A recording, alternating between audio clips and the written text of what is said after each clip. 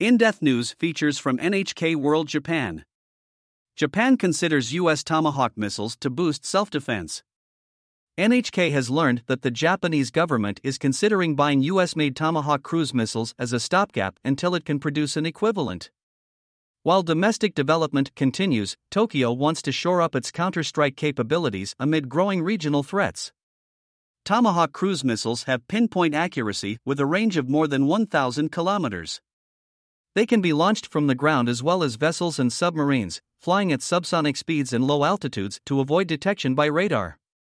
First used by the U.S. military in the 1991 Gulf War, Tomahawks were also deployed in the 2003 Iraq War and the Syrian military attack 5 years ago.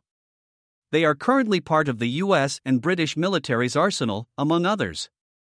Australia announced last year that it will equip some of its warships with Tomahawk missiles. Japan's security strategy and Tomahawk cruise missiles. Japan's possible purchase of the weaponry comes as its government works on the revision of its security platform, including the national security strategy. The government wants to ensure that Japan possesses counter-strike capabilities to shore up its self-defense, including the ability to strike enemy missile launch bases. Japan's ground self-defense forces' improved Type 12 surface-to-ship missile system is the center of its counter-strike initiative, but it will not be operational until fiscal 2026 or later. In the meantime, Tomahawks are being considered. Japan's security strategy and the regional situation.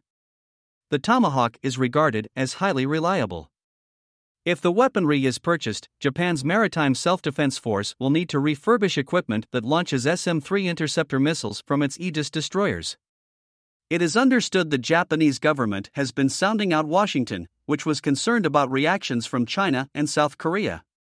But as China expands its military presence, U.S. officials have reportedly shown understanding about Japan's desire to acquire Tomahawks. The long-standing post-war security policy that defines the Japan-U.S. alliance is known as the spear and shield. The U.S. is the spear, and Japan the shield, but these roles may be shifting as the security environment prompts policy revisions. Masuda Tsuyoshi, NHK World. Senior Commentator.